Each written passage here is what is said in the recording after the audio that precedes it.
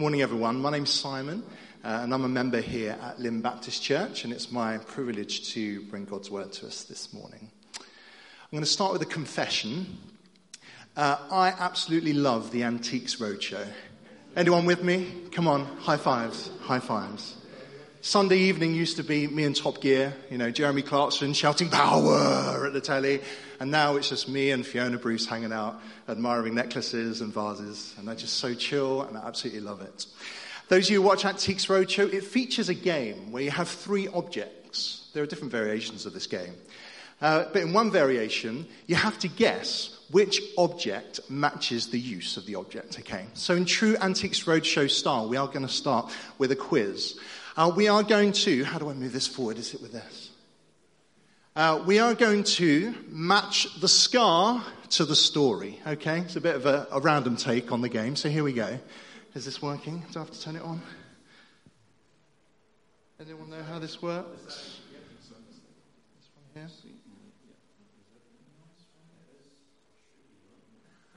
Is that on now? Okay, nice one. Okay, brill. So, you're going to get a bit of an insight into my story here, my life. Okay, you are going to match the scar to the story. Okay, so I've got 3 classic scars, okay? So I've got a scar on my lip. It's very subtle. You can take a closer look later. I've got a scar on my arm, just here.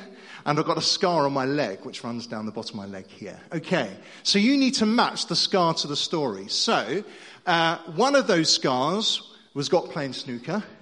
One of those scars was got trying to impress a girl when I was a teenager. And one was serving in church. Okay, so here we go. See who can get 3 out of 3. So scar A, lip.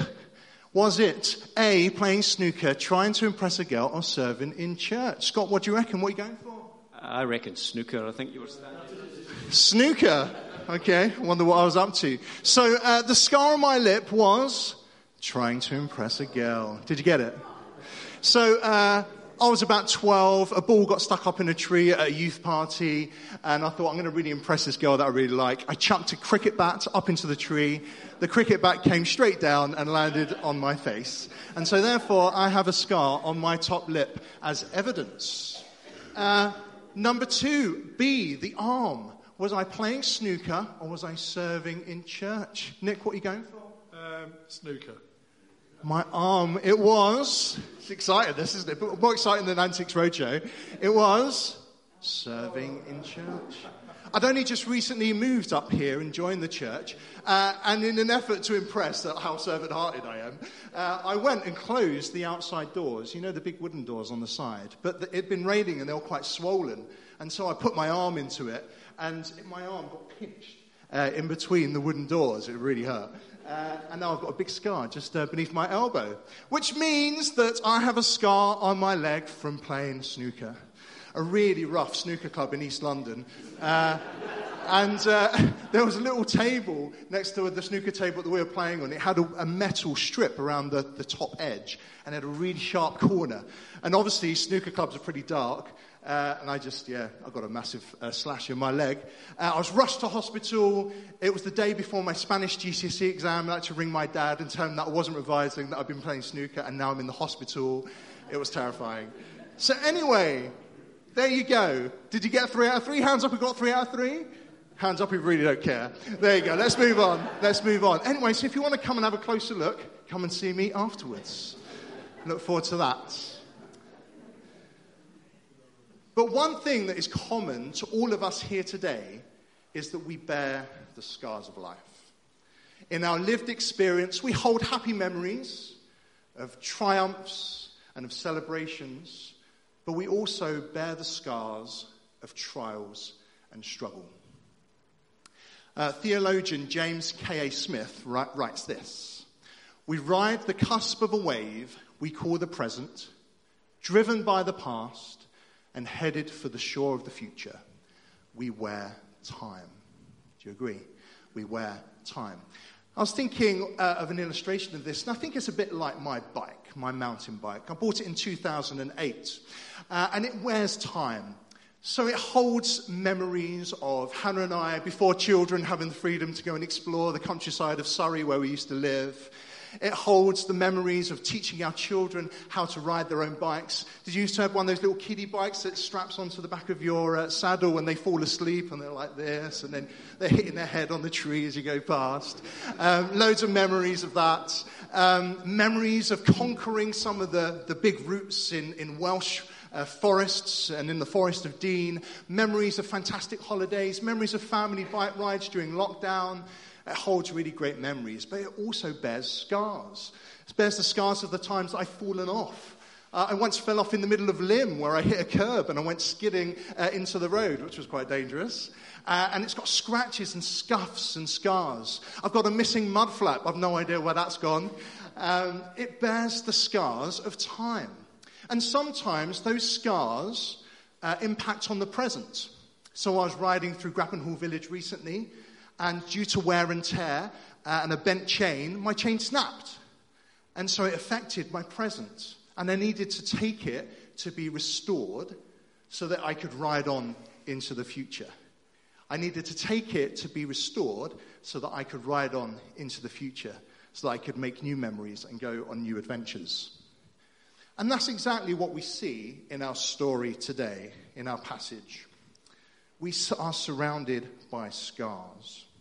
And I'd like to suggest to you today that these scars speak of the past, shape the present, and signpost the future. And I think you'd agree that our own scars do the same. First of all, let's take a look at the scars of the disciples. First of all, they are scarred by the horror of the cross. We cannot underestimate how that must have impacted the disciples. So they've seen Jesus, the one for whom most of them have given up everything to follow, the one that they spent the last few years learning from, their teacher, their guide, their friend, for some their actual brother. They've seen him betrayed to the Jewish leaders, handed over to the Roman authorities, whipped, beaten, taken advantage of and abused, made an absolute mockery of, led to the cross where they've seen him die the most excruciating of deaths in the crucifixion. Imagine the grief and the trauma that must have left. In this moment, in this passage, they are bearing the scars of the recent past. And as they are confronted with the stark reality of the cross. But those scars also have shaped their present. We read that the disciples are meeting behind locked doors, so they're hiding away, they're terrified, they isolate themselves, and they are in fear of the Jewish leaders. They're absolutely terrified because of what they've just experienced and what they've just seen happen to Jesus. They're absolutely terrified. So their scars are shaping their present. They are living in fear and they are in lockdown. Thomas, in the second half of our passage, he isn't with them.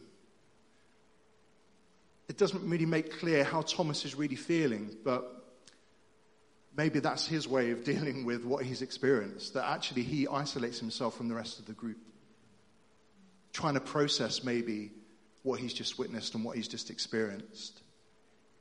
And for Thomas, he's full of doubt.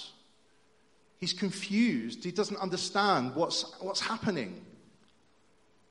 And he's being shaken in his belief. And the scars of the disciples are signposting the future. Because at the moment they're locked down and they don't know what the future holds.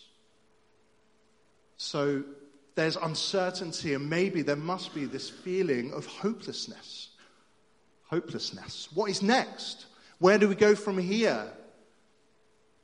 Everything that we've put maybe our trust in, our hope in, seems to have been taken from us.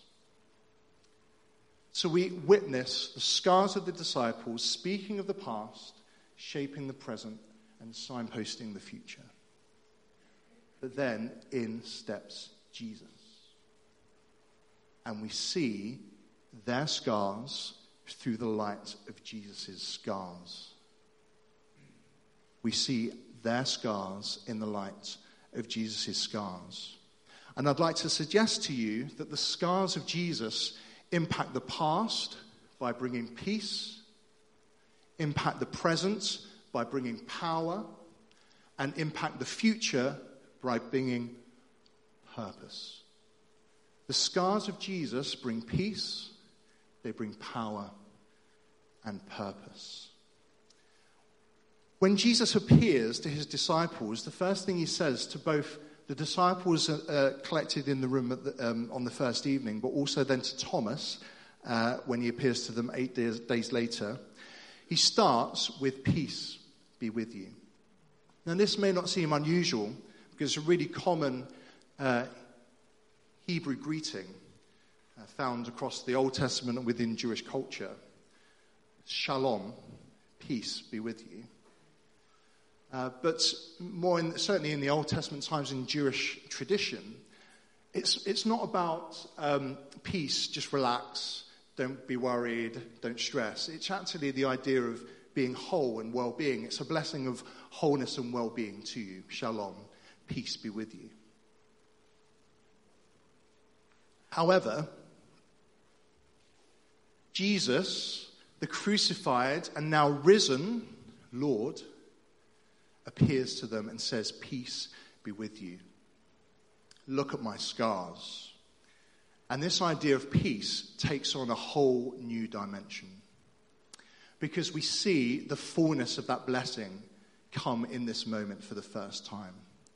Because peace be with you in its entirety, in its wholeness, if we're seeking to bless people with wholeness and fullness of well-being and flourishing, that only comes now after the cross and after the resurrection, because through the cross and through the resurrection, we have peace with God. Jesus has won our peace with God. And so we have restored, renewed, new living relationship with God through Christ. Peace in all its fullness, peace with God. No longer enemies, but known as children to our Heavenly Father. Peace with God, it takes on a whole deeper level. But for us today, as we look at the past, how do we see this? So our scars might speak of the past. We might hold within those scars regrets, memories of mistakes, things that we've thought or said or done that we regret. Jesus steps in. He says to you, peace be with you. Look at my scars. The risen Lord Jesus, having died on the cross, says to you, peace, look at my scars, you are forgiven. Jesus, in this moment, God is giving us the assurance of his forgiveness. Paul writes elsewhere that if there were no resurrection, we'd still be dead in our sins. So Jesus, appearing to the disciples, saying, peace be with you, and showing his scars, is an assurance that you have the deepest peace with God, because what I have done on the cross has won for you your forgiveness. It has restored to you that new life and that new relationship with God. So I want to encourage you today that the scars of Jesus speak into our past, into all of our mistakes and regrets and all the things that we've said and thought and done that have been wrong. And he speaks peace and an assurance of God's forgiveness. And God's forgiveness is a free gift of love and of grace, because the disciples didn't earn it. The scars speak of Jesus going to the cross. The scars speak of God saying of himself in the form of his Son, it is a gift of grace. Nothing that we could have done to earn it. but a free gift of grace from the God who loves us and saves us. I like this quote from John Piper, who says, "We will never stand in awe of being loved by God until we reckon with the seriousness of our sin. And when by grace we waken to our unworthiness, we look at the scars of Christ and say, this is real love. Not that we love God, but that he loved us and sent his Son as a sacrifice to take away our sins." So the scars of Christ speak into our past. Assurance of the love and the grace of God, and assurance of his forgiveness. Secondly, the scars of Jesus. Peace be with you. Look at my scars. They speak of power. The power to transform hearts and minds and situations. See here, the presence of Jesus with the disciples. They turned from fear to joy. As he spoke, he showed them the wounds in his hands and his side. They were filled with joy when they saw the Lord. The power of Jesus to turn fear to joy. When he appears to Thomas, in all of his doubt and always his belief, Jesus says, "Don't be faithless any longer, believe." Thomas exclaims, "My Lord, my God." Doubt turns to belief. Confusion turned to clarity. And what I love about Thomas's response is that in his exclamation, "My Lord, my God," his eyes are open to the reality of who Jesus truly is, Lord and God. A recognition of the power of God. The power to transform and change. And for us today, Jesus, standing before his disciples in this passage with scars, having been risen from the dead, is an assurance of the power of God. And sometimes I think in our lives and in our minds, we minimize the power of God. And so in your situations and in your struggles, remember the power of God, as Paul writes, the incomparably great power of God for those who believe, the same power that was exerted when God raised Christ from the dead. It's the same power. So I want to encourage you today that as your scars shape your present, whether it's making you feel fearful or confused, whether it's making you feel like, I'm not sure if I can go on, I keep on making the same mistakes, I want to encourage you to see the scars and remember the power of God. And thirdly, the scars bring purpose. Jesus says, "Peace be with you. As the Father has sent me, so I am sending you." Then he breathed on them and said, "Received the Holy Spirit." The disciples are moved from a place of uncertainty and hopelessness to a place of meaning and purpose. And this purpose is to join in with God's story. Their story is wrapped up in his. Just as the Father has sent the Son, so I am now sending you. You are to continue my story. You now go, having seen my scars, having witnessed the risen Lord Jesus, to go and to be my light bearers, to draw people back, to say, come back to God, to be my ambassadors, to shine light into the world and to declare God's love and to declare his kingdom. So they are moved from a place of uncertainty and hopelessness to a place of purpose. And I want to encourage you today that in Christ, you see his scars. He says to all of us, just as the Father has sent me, so I am sending you. And your life takes on a whole new meaning and a whole new sense of purpose.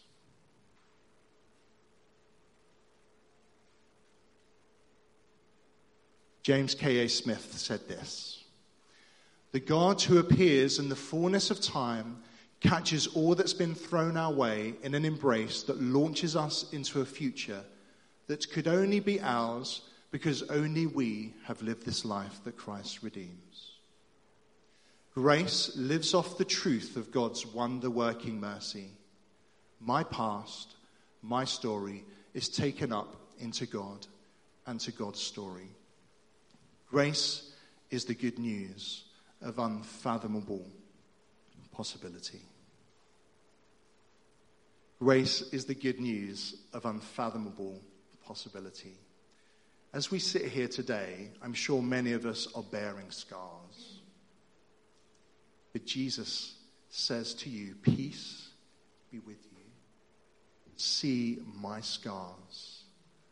I bring peace, I hold power, and I give you purpose. And he does that out of love and out of grace. Grace is the good news of unfathomable possibility. God takes us with all of our scars and says, I'm sending you. I'm sending you. And that's grace. I feel like this sense of the scars speaking to the past and shaping the present and signposting the future are really beautifully summarized in this passage here. And if you don't mind, I'm just going to read it to you. It's a slightly longer passage. God is so rich in mercy, and he loved us so much that even though we were dead because of our sins, he gave us life when he raised Christ from the dead. It is only by God's grace that you have been saved. For he raised us from the dead along with Christ and seated us with him in the heavenly realms because we are united with Jesus. So God can point to us in all future ages as examples of the incredible wealth of his grace and kindness towards us, as shown in all he has done for us who are united with Christ Jesus. God saved you by his grace when you believed. You can't take credit for this. It's a gift from God. Salvation is not a reward for the good things we have done, so none of us can boast about it. For we are God's masterpiece. He has created us anew in Christ Jesus, so we can do the good things he planned for us long ago.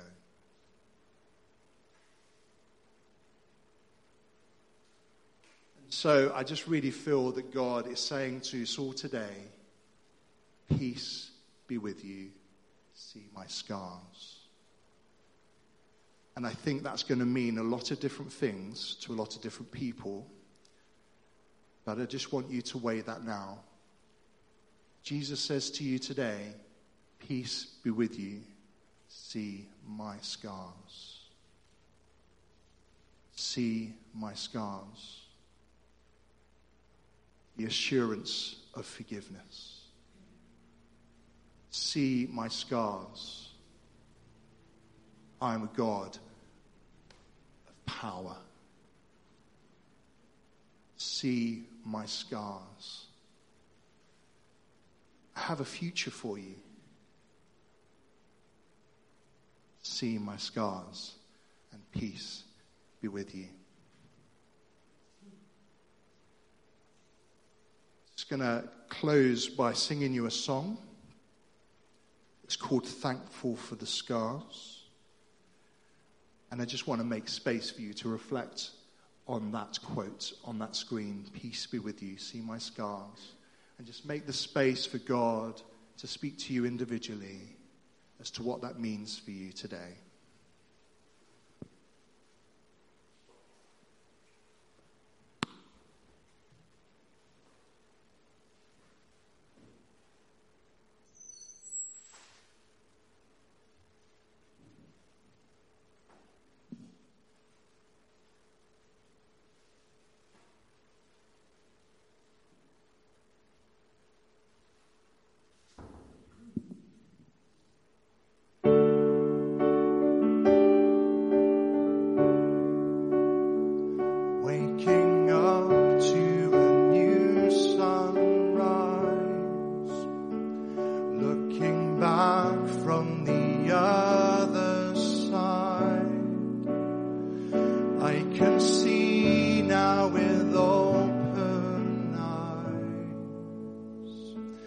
Now I'm standing in confidence with the strength of your faithfulness, 'cause my brokenness brought me to you, and these wounds are a story you'll use. So I'm thankful for the scars, 'cause without them I wouldn't know your heart, and I know they'll always tell of who you are. So forever I am thankful for the scars.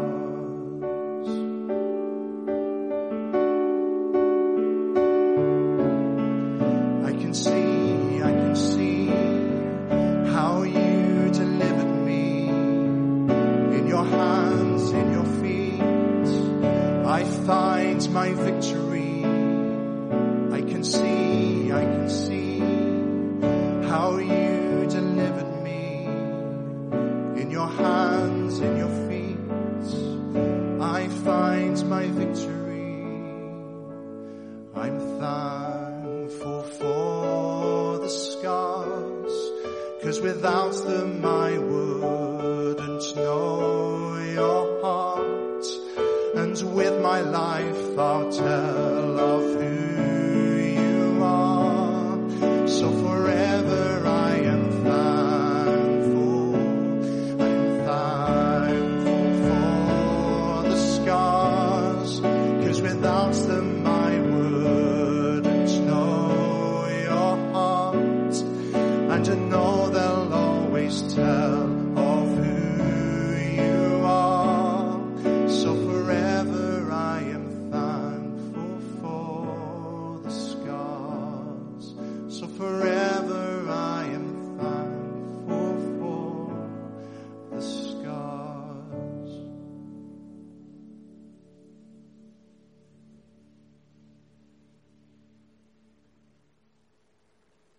Amen.